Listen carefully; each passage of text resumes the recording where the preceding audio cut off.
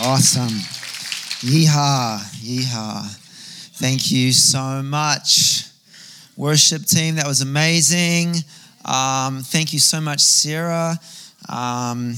It's so good in church when notices start making you cry. How many know, like, if the devil can get your worship, he's got you?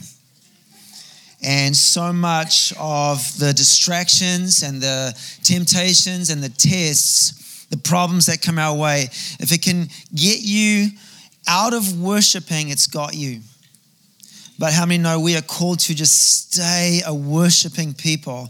And every time a trial comes our way, persecution comes our way, problems come our way, and we say, oh, I see that problem, but you know what? That's not going to take my worship from me. I will continue to worship you. How many know that we just throw it in the face of the devil? And I just love this whole thing of prophetic dance and what God is wanting to do through that, because He ain't stealing the worship from the people of Bethel Church, New Zealand. We will always be a worshiping community. Come on, amen, amen, amen. Awesome. So it's so good to be here in church with you this morning. You're looking awesome. Look at you guys. Where is Sarah? I'm just wondering if you can show up to the dance workshop in stubbies and gumboots, because Dan's asking that question. I can just see you there. And but I'm not going to get an answer to that because I don't see her. So totally you can. Come as you are, right? Come as you are. Well, you're looking good today. Holy Spirit is with us. God was in the worship responding to His children. I sense the presence of the Lord. We magnified Him. We drew our hearts to Him, and He cannot resist Himself. He responded. He responded with His presence. Freedom, breakthrough, the sense of presence in the atmosphere of God in our midst. He is indeed with us. I'm looking across this room, and I'm seeing a people that have got the favor of the Lord, the kiss of heaven, the anointing of God, something magnificent about a human face that beholds the face of the Lord. There's something so beautiful about that and attractive, and we are an attractive people called to make a massive difference. I want to continue on a series that Matt began last Sunday. We have small amounts of time to share on massive topics. And so I'm asking for your grace, because we're never going to be able to cover every point and cover every base. So I do ask for your grace this morning. We just want to release truth, but how many know, first and foremost, I want to let you know that truth is a person. What did Jesus say? He said, I am the way, not our way. I am not our truth of God amongst many other truths. He said, I am the truth. My point is that truth is a person. And this person happened to be such a person so concerned or so filled with a heart longing for a relationship, that truth is relational. That truth, the person of truth, laid down his life, gave his life for the sake of giving us access into relationship. What that means is any truth that is divorced from relationship is not the Christian truth. Because the Christian truth is a relational truth, because the Christian truth is a person who is so deeply longing for relationship with you and I in this room. The truth that is divorced of relationship, that would be a cold truth, a factual truth. That was the kind of truth that the Pharisees dealt in or brokered in. That was the kind of truth that they received their status from, a truth devoid or with the relationship component of truth taken away from it is not the Christian truth. And that truth was at warfare against the truth, the real truth, the person of Christ who is truth. And I want to talk about that truth this morning, a truth that is attached to relationship. I've been seeking the Lord on, Father, I want to share with our church something that would serve our church, serve our people. And I want to not just address a thing, I want to address the things behind things. I want to, hey, Andre, I heard, can I have a look at your hand? What on earth is on your finger? Oh my word. Guys, when did you guys what happened here? Friday night. She's got a ring on her finger. You've been busy. Guys, Andre and Kate are engaged. Come on. Let's celebrate that. Celebrate. Yes, yes, yes, yes, yes.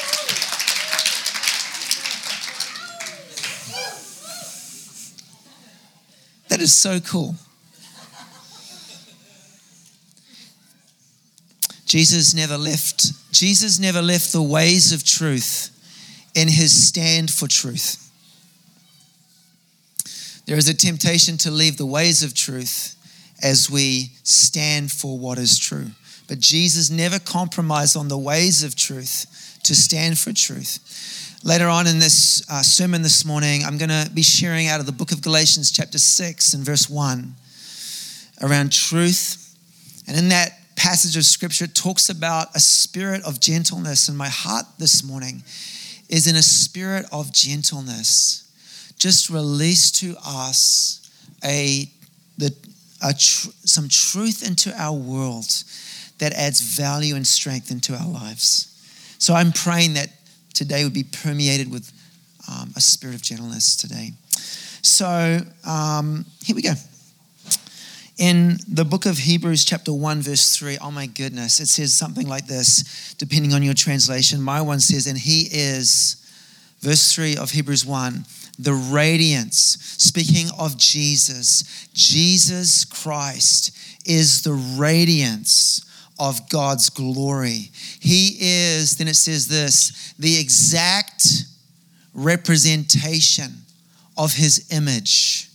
That means that Jesus is the visible expression of the invisible God. How many know Jesus is what God looks like? Jesus is what God looks like. Say Jesus, no, say what? Say what? So Jesus is the what of God, what he's like.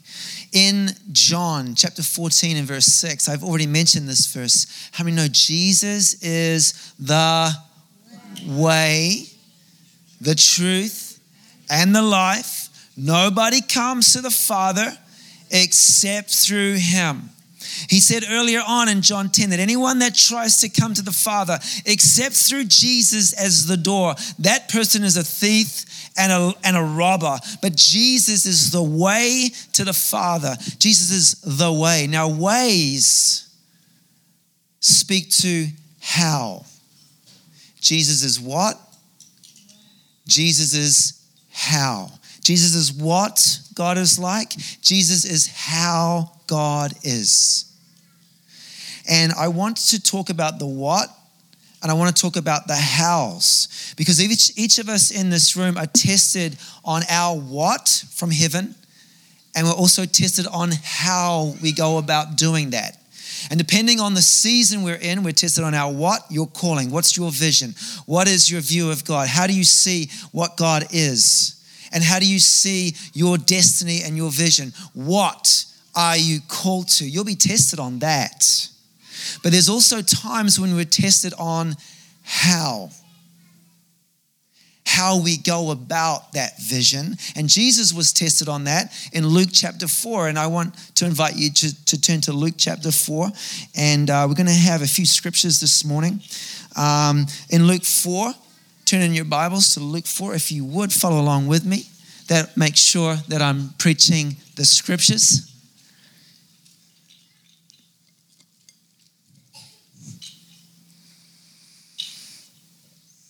got mine written down on my iPad this morning, but I brought my Bible up, or one of my Bibles up, for comfort.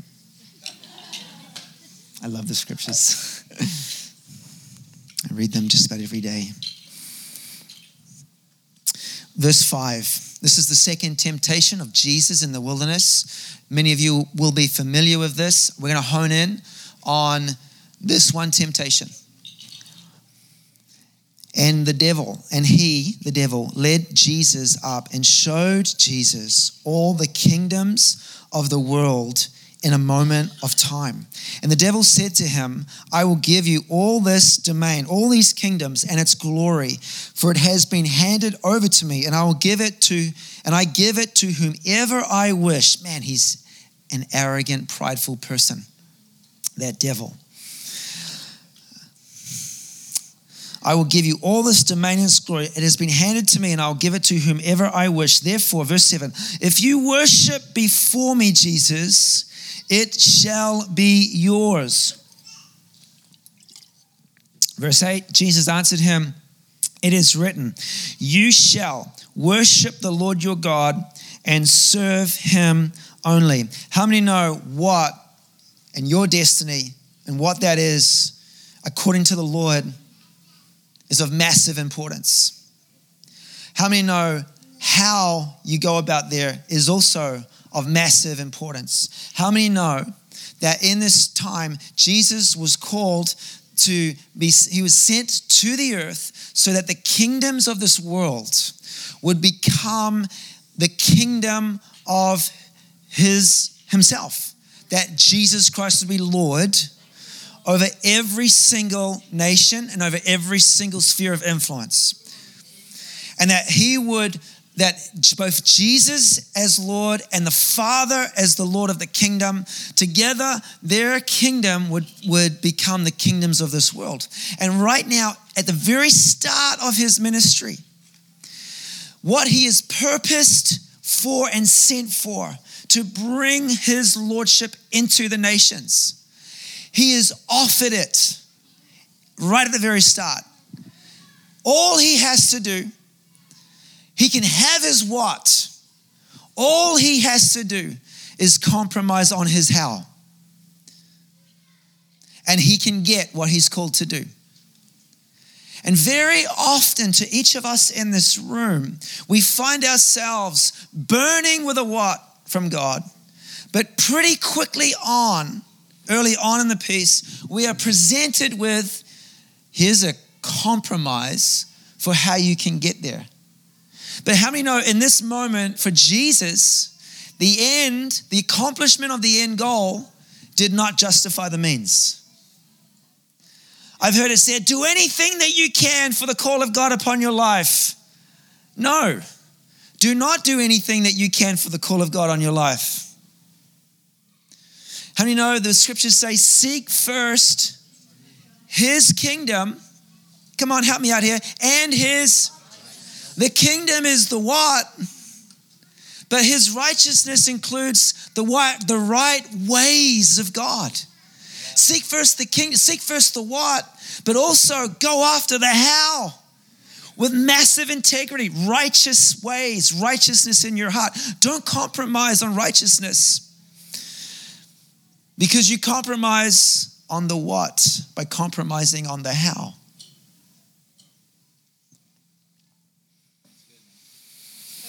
And for us, let me tell you, none of us in this room will have not been tested on our what.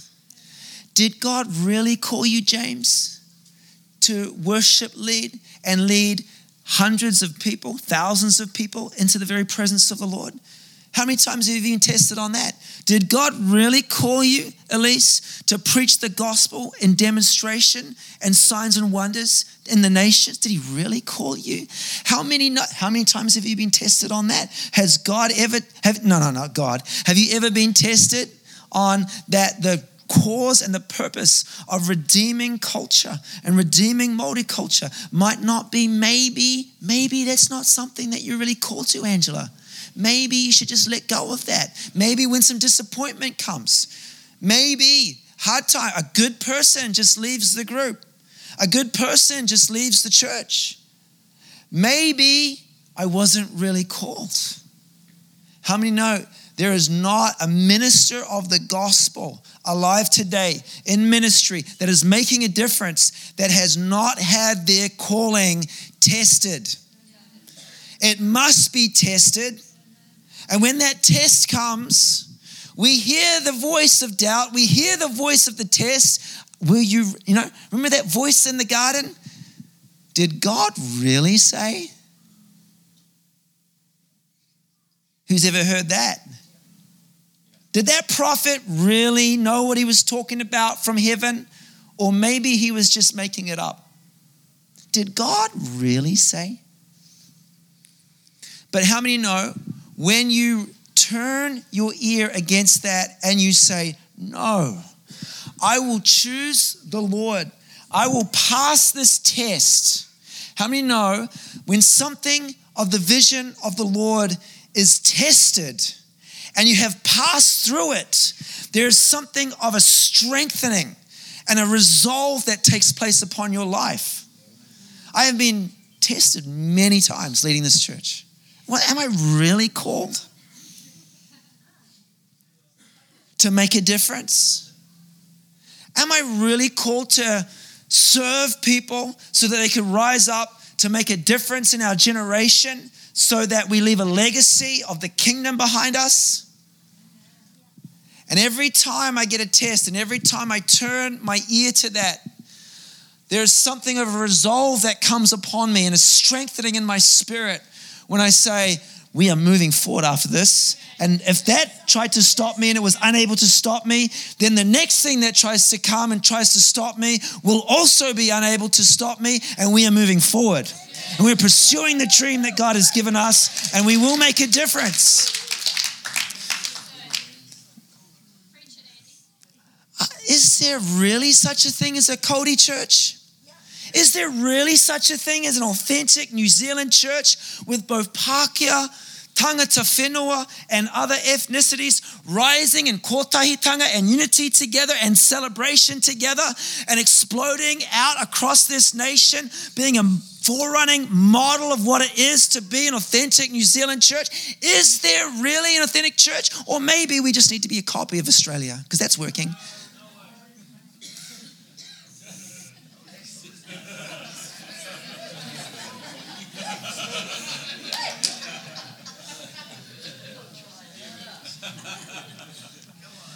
Is it really a season of the harvest of souls?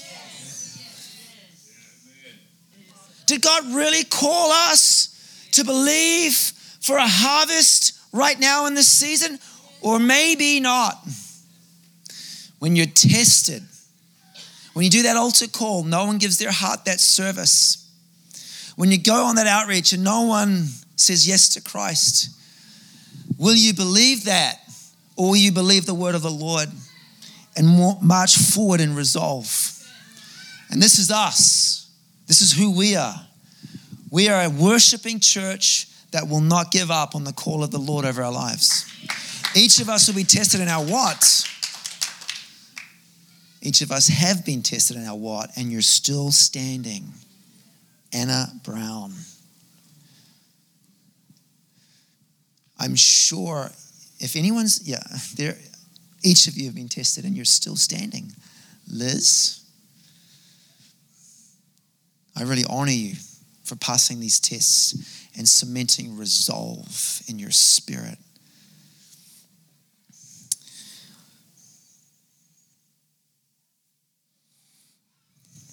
And often on our way to our what, we are tested with our how.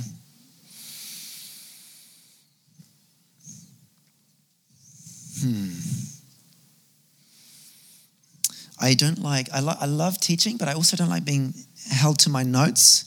And then I go through my notes and I realize, oh my goodness, I've gone a lot further than I thought I had. It takes me a little while to get to us.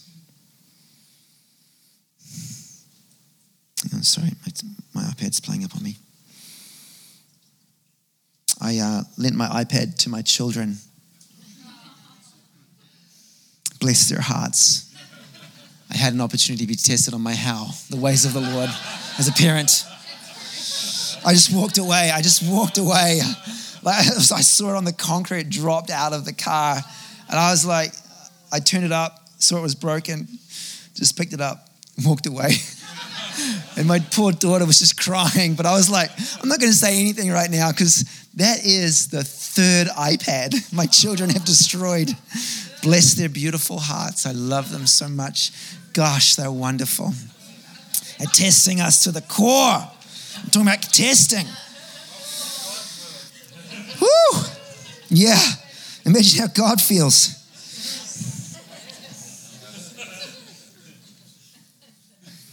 And as we pursue our what, we'll be tested in our how. Each of us will be tested in our how. Hey, maybe I could just help God a little bit in my ministry. Maybe I need to pull down that other ministry to promote my own. That's being tested in your how. Maybe I need to sidle up to that millionaire who's got money that will help finance my ministry and not ask for money, but ask for money in a way and compromise my integrity of my heart. We are tested in these areas massively. And I want to talk about the how today of how we are tested. It's leading me into, I want to talk about us as, how many know we're not Catholic, right? We are Protestants. Love Catholics. I do. Love Catholics. We are Protestants. How many know in the Protestant Reformation in the 1500s, Martin Luther, he nailed those theses onto the church doors, sparked a massive movement. Luther, Calvin, all these 500 years ago, we celebrated the 500th anniversary of the Protestant movement. And I don't want to make any negative or positive judgment calls on that. I just want to make a simple observation. We started to divide over doctrines. And now in the Protestant movement, there are over 40,000 denominations. In the Catholic movement, I'm sure that they have their own sort of denominations and stuff, but really there's only just one. It's the Catholic denomination, Catholic. They have one, we have 40,000. But our origin of this flow, of this river that we're in the Protestant from 500 years ago was that we divided over doctrines. And so we have a weakness around dividing over what we can agree with and what we don't agree with. We have a natural propensity, just like our forefathers of this movement, to divide around doctrines and agreement. But how many know Jesus never said this? The whole world will know that you're my disciples by your agreement with one another. He never said that. The whole world will know that you are my disciples by your, can someone help me out here? Love for one another.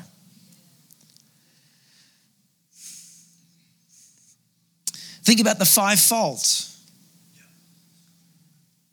And I'm just going to use very broad, general brushstrokes here. But the prophet, he says, and you've got to wonder why. It's pretty clear in Scripture about a functioning fivefold ministry leadership team. By all means, we should have hundreds of functioning fivefold teams in our nation. However, we have a weakness as Protestants. It's called, if you disagree with me, I'm going to divide over that. It's how I love and honor denominations. Denominations have so much strength and have added so much value into the planet. The problem is when it becomes denominationalism,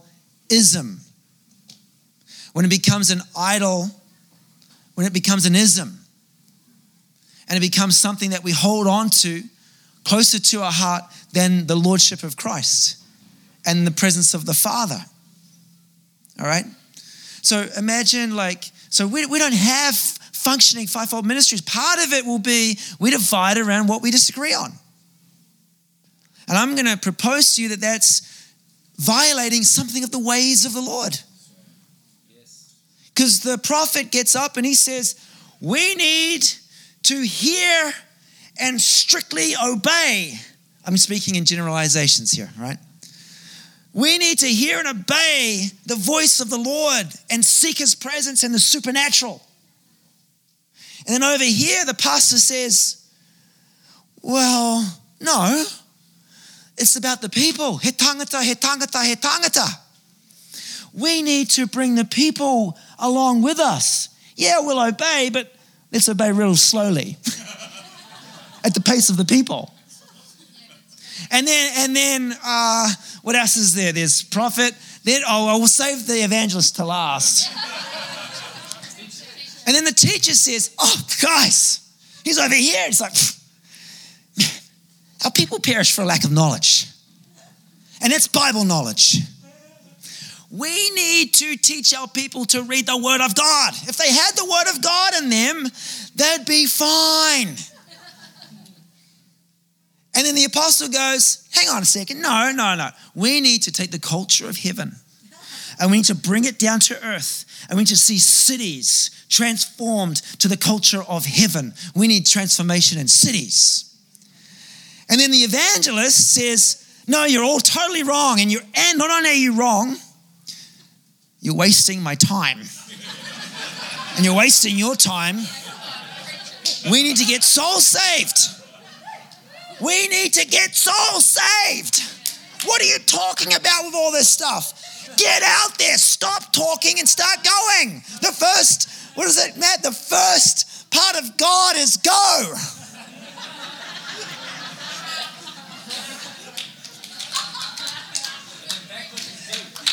And then backwards is do, yeah.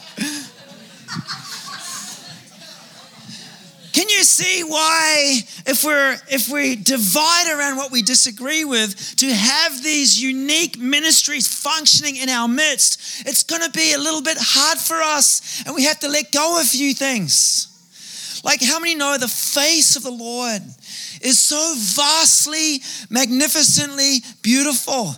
And Andy, I have only but seen a little glimpse of the beauty of his face. And then I attempt on a Sunday to try and describe something of the beauty that I have just glimpsed of his face. But I have only seen a drip of the vastness of the beauty. But then someone else over here, there is not a Christian in this room who has the exact same view of God as you do. Because the next person sees something else of the vastness of the beauty of his face, and they just see a little snippet. And I'm over here saying, God is like this. And they're over here saying, and God is also like this. And then the next one says, oh my goodness, and I saw his beauty, and it was like this. But they're all different. And the temptation and the weakness is for me to say, you're wrong. Because I saw it, and it was like that. Instead of, thank you. Because in my limited perception, I'm only able to see but a glimpse. But the way you have seen him and shared him with me has added to my heart and my perception the revelation of his beauty, and more beauty has been added to me.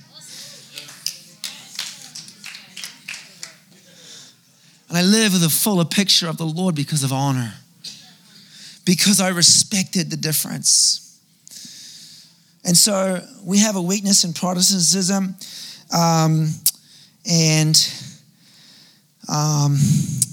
One disclaimer on this is, and I was saying how we divide around what we disagree on, but there are some things that we do need to agree on. And these are the great tenets of our faith. I'm talking about things like Jesus Christ is the Lord. We do need to agree on that.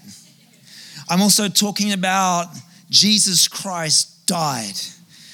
And after 3 days, he resurrected again and gave eternal life to all that would call upon his name.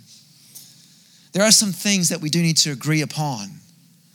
But these are just the tenets, the great tenets of our faith, rather than a highlighted doctrine that I'm going to choose to take into a corner and create a denomination around. All right.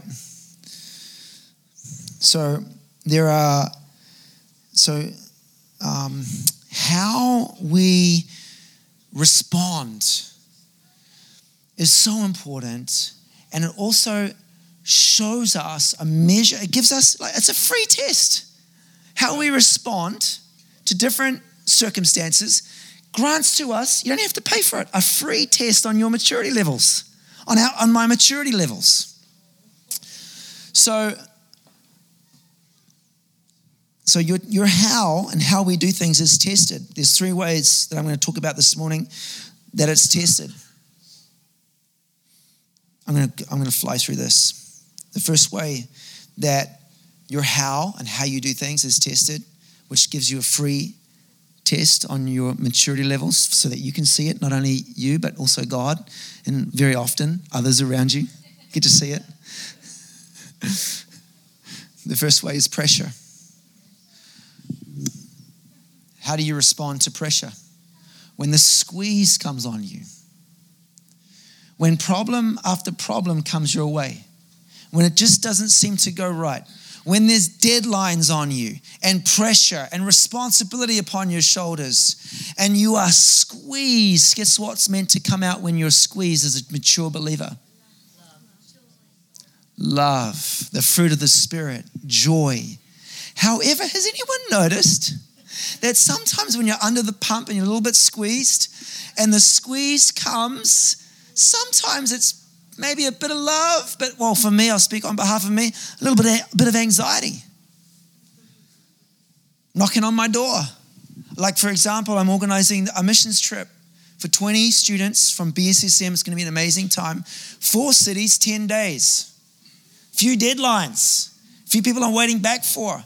If a city doesn't work out very well, oh gosh, that's on a bit of squeeze going on there, and a little bit of I feel a little bit anxious about that. It's a good measure of my maturity. I'm wanting just love to come out, faith, confidence to come out. Pressure is an awesome test of how for you. A second way is persecution. When persecution comes your way, how do you respond? I know Bill Johnson. I don't know how much hate mail that man receives. But he has whole websites dedicated to his destruction. Whole ministries that are anti his ministry. And they have financial backing. Ministries that are anti-ministry. And how do you respond to persecution? I remember when I was in Redding, California, and some of you have heard this story before, but this was a defining story for me. I need to keep sharing this story. But my phone rang at 1 o'clock in the morning, right at the start of Bible school. Right in the very start, my phone rings at 1 o'clock in the morning. I say, "Hi, it's Andy." I'm a little bit afraid because fears come into the room. You kind of get that when your phone rings at 1 o'clock in the morning. But there was more than just the fear that comes with a phone call at 1 o'clock in the morning. There was something else in the room. "Hi, I'm Andy." And the voice said, "Does it hurt?" Like a demonic, dark voice. "Hi, it's Andy. Does it hurt?" Dinah starts praying. She wakes up too. "Does it hurt?" And the voice said, "Does it hurt when you fall from heaven? Does it hurt when you fall from heaven?" And hung up. And the spirit of fear that sponsored that phone call came into the room. But I had just heard an amazing teaching by Graham Cook. He was telling us this story of persecution. Who's heard of Graham Cook before? Jill, you love that guy, right? Hey? Yes, he went to the same school. Come on, or the same place.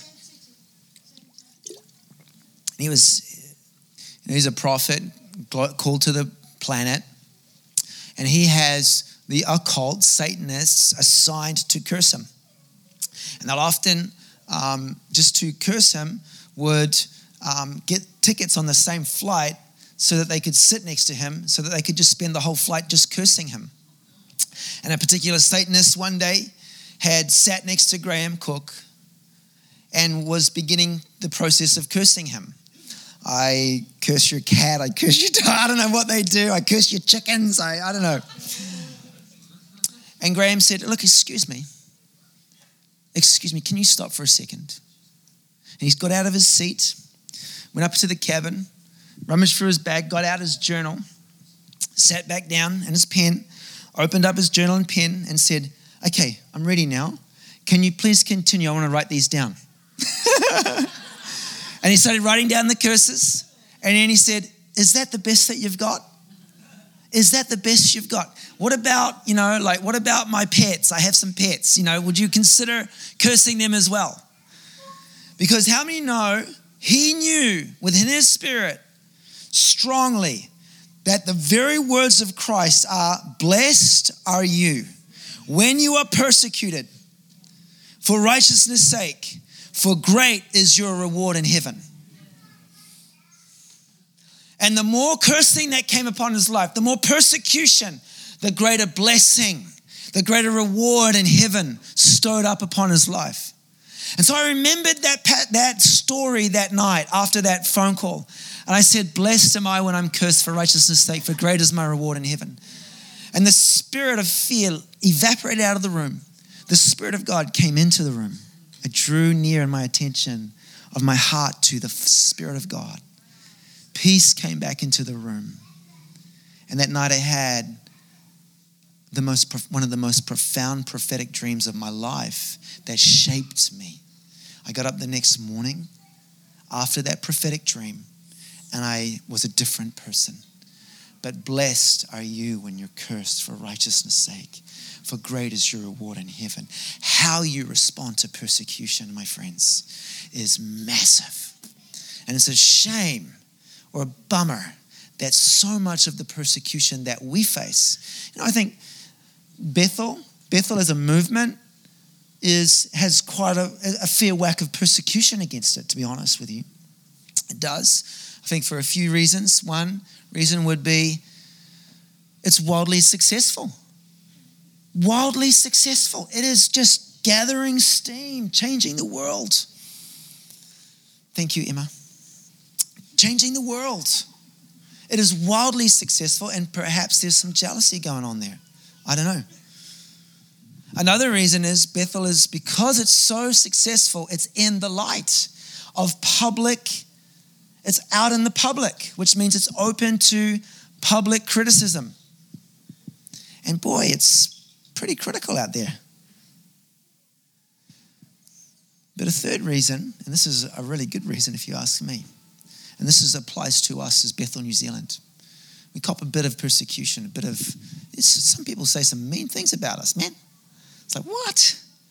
Our heart is to love God, to honor God, to serve people in their love relationship with God, to maintain their integrity before the Lord, to live lives of not just purity, yes, purity, but also supernatural power. We just want the best for people. And so every now and again, when people say horrible things about us, I'm like, what's going on here, man? Like, I don't really like that stuff.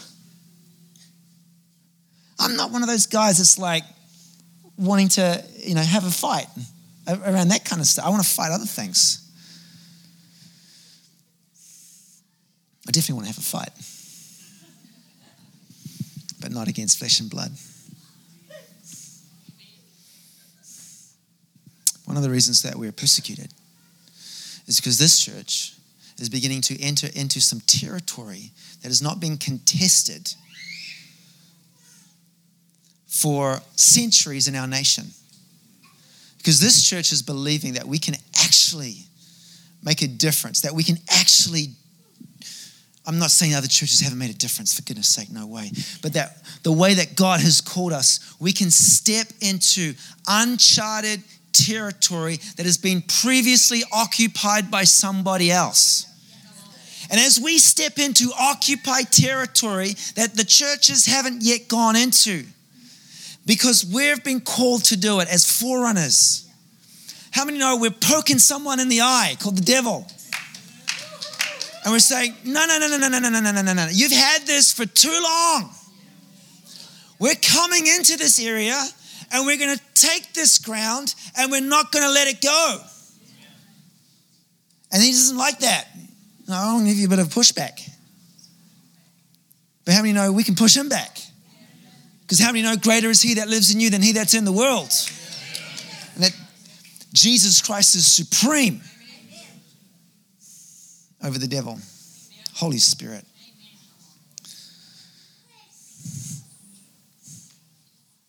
So how do we respond in persecution? The third way, I'm going to have 5 more minutes, Emma. 5 more minutes.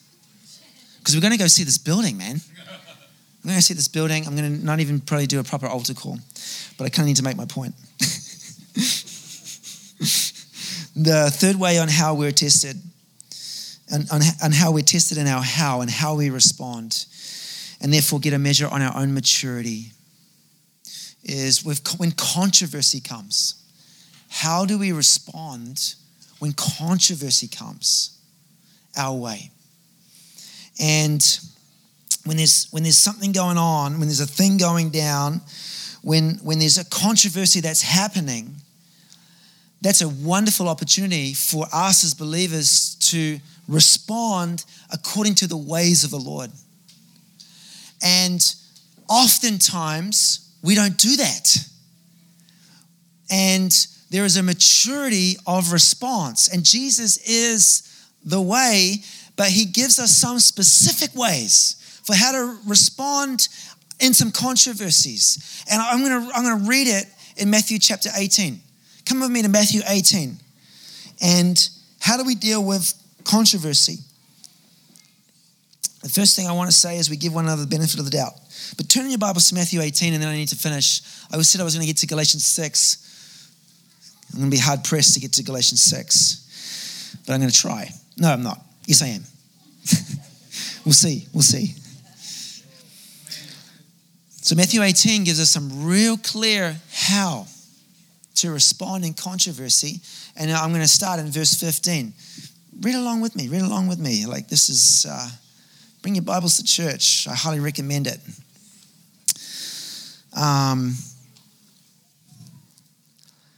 By the way, this passage of scripture, Matthew 18, we've actually put into our employment contracts as staff at Bethel. That's how important and valuable we love this, and how much we want to outwork the Bible into what we're doing here. Okay, let me read this.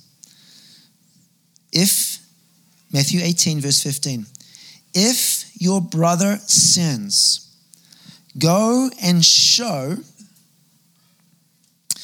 a few of your other Christian friends to rally them to your cause against that person.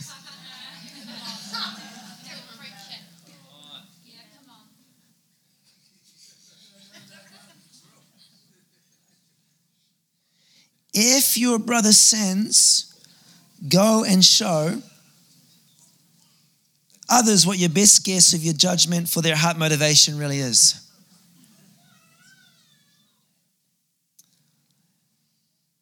If your brother sins, go and show the world and that brother what you think about that by posting or commenting on social media.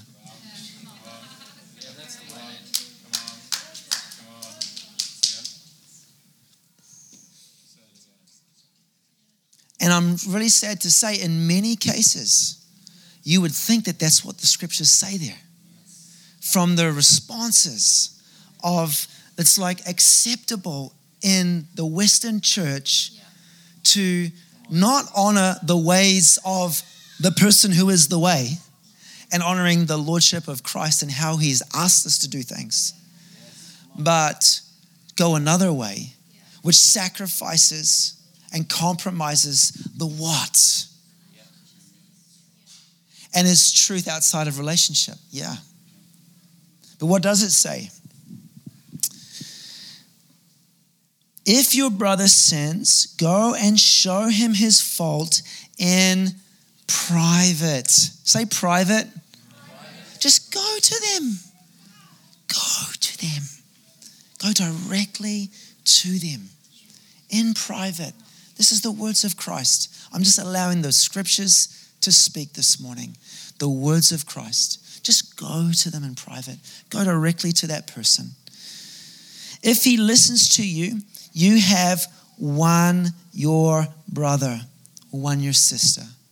The goal of this whole thing is so that you wouldn't lose your brother or lose your sister, but that you would win with your brother, that you would win your sister, that you would gain your brother. This is the whole heart and goal of what this is all about. Whenever there's a controversy or an issue, the ways of God is go directly to that person in private, talk with them for the goal of, I want to win you. I want to win a brother. I want to win a sister. And then you flip over into Galatians 6, verse 1. And you see Paul adds to this. And he says, if anyone amongst you is in a trespass or is in sin, you who are spiritual, you who are living according to the Spirit, you who are spiritually mature, go to that one and restore. The goal is restore that one. The goal is restoration, which includes connection, understanding. Go and seek understanding. Go and seek connection. Go and seek restoration with that one. With a spirit of gentleness, with a gentle spirit of gentle strength. The goal of Jesus' heart is a truth that has relationship, is a truth that seeks restoration and to win a brother, to win a sister. And it's clearly outworked for us and written down by Jesus for us. And so my heart is that we would be ones who not only pursue the vision with everything that we have, but with epic integrity and purity of heart. As maturing believers, as a maturing body of believers, pursue not just the kingdom, but also his right ways as we're going about it. It is not just about the what, it is also about the how. How do we do it? How do we do this? Let's do it right. Let's do it right. I'm going to finish right now. Can you stand with me? I had a few more things and I've glossed over some things, and I humbly apologize for glossing over things. But I felt like how we do things is more important in this season than what. And my heart was to serve you with how this morning. And so I'm not going to do an altar call because I want us to go to the building. But my simple request is just a fresh surrender to the ways of Christ. A fresh surrender to hit the lordship of him, and that he knows the way and he knows how to do it. And so, Father, right now, join with me in prayer. Right now, Lord, I thank you for your word. I thank you for the way that your word cuts us. I thank you for the way that your word convicts us. I thank you for the way that your word, even when it convicts us, is so good for us. Because Jesus, you're bringing us up to maturity together in Christ. And so, Lord, a fresh surrendering to the ways of the Lord this morning in our midst. In Jesus Christ's name. Amen. And thank you so very, very, very much. And by the way, after a message like that, I'm not going to be able to cover everything, and I rushed that through. But remember, Matthew 18. If you didn't like that, here I am. Here I am. Here I am. Here I am.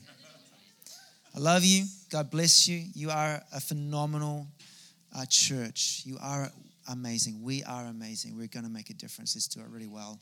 Hey, so what we're going to do is it's about a 3-minute walk to the building. You're going to find, as we go through the building, you're going to find that the building is imperfect, but it's really, really good, if you ask me. You're going to find there's a few pillars in there, but we think that we can work around the